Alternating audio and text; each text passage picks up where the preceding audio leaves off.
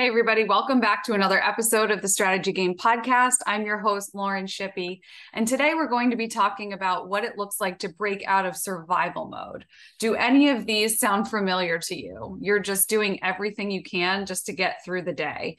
You have focused all your energy on the next 24 hours, and you're not even able to think about the next day, never mind the next week. You can only consider one task at a time. Everything feels urgent.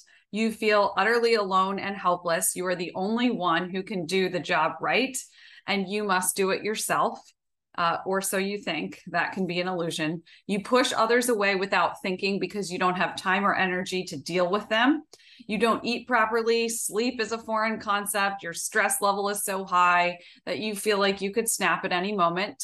You rush around like crazy, but never get caught up. You can't remember the last time you laughed and enjoyed a day. And all you can do is react to every situation that arises. So you feel like you're constantly in fight or flight mode, survival mode. You are just trying to make it through another day. So I've been there. I can definitely relate. I've been there many times over the years.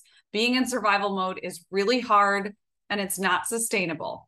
Yet many of us really stay there longer than we should because we can't seem to muddle our way through to the surface to get out, to get a breath of fresh air, to know what it feels like to stand on top of a mountain and see out over our lives and cultivate vision and direction for where we're going in that next season. So unfortunately, a lot of times we can remain in this cycle, in this pattern of the hamster wheel.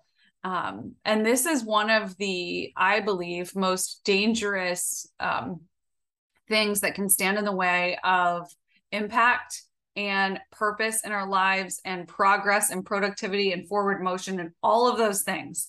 So staying in survival mode is dangerous to us. It's dangerous to our health. It's dangerous to our family. It's dangerous to our work, our life work.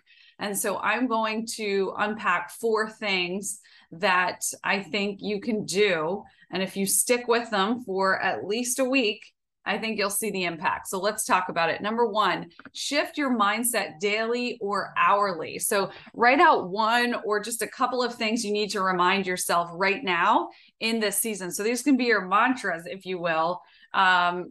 These short one-liners that you need to remember and you need to remind yourself continuously. So keep them on a note on your phone, keep them on a whiteboard somewhere in your office, stick them on your mirror, read them multiple times a day. You've got to start reminding yourself of what matters continuously and what is true.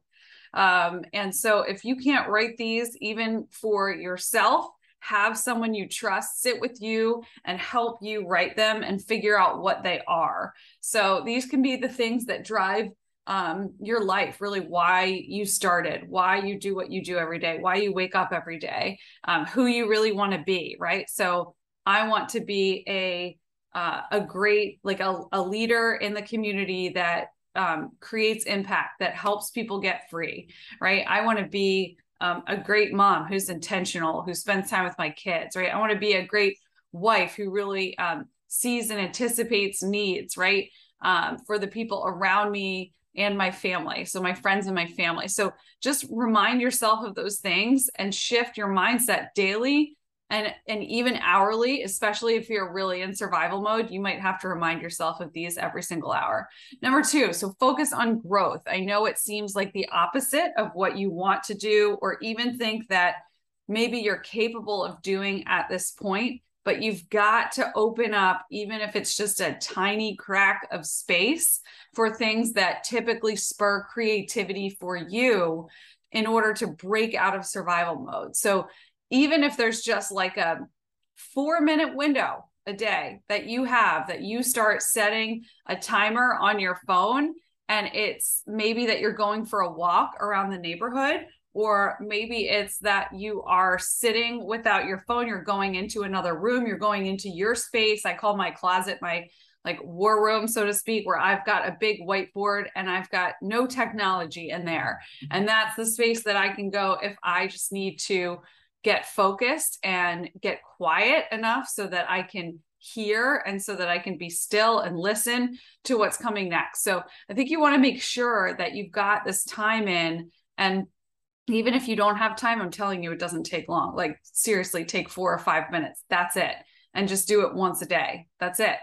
The only thing that's going to lead to you getting out of survival mode is you seeing a crack of light through whatever it is, the closed door that you're hitting, the wall that you're hitting, right? So you've got to break open that just that little bit of tiny light, and you've got to see it daily, right? And then once you see it, even if it's just for a week, you'll want more of it and you'll make more space for it. Number 3, accountability. So you can't do this on your own. You're going to need some help. We weren't meant to do this life alone. I really believe that. So think of someone that you trust, that you can check in with. Maybe it's every Friday to see, like, how are you doing? How are you doing with shifting your mindset, focusing on growth? How are you doing of reminding yourself of the things that are important to you, right? And so tell them the things that you're going to do so they can help you continue the momentum. And number 4 is look back to look forward. So sometimes I think we have to look back in order to be able to look forward. Perspective really helps, and a way to gain some perspective can come from talking with others that have experienced similar things. So think of someone you know that has been through a similar season, or do some research if that's something that has happened throughout history. Reading or talking through this might really help you on the whole journey, the bigger picture of how things played out, right? And so significant perspectives can encourage us when we're in survival mode. So what you want to do is just make space to be able to zoom out, right? Have the accountability around you, even if it's just that one person who's going to ask you for the next 4 weeks, how did it go? And I loved this quote to wrap it up. Don't live the same day over and over again and call that a life. Life is about evolving mentally, spiritually, and emotionally.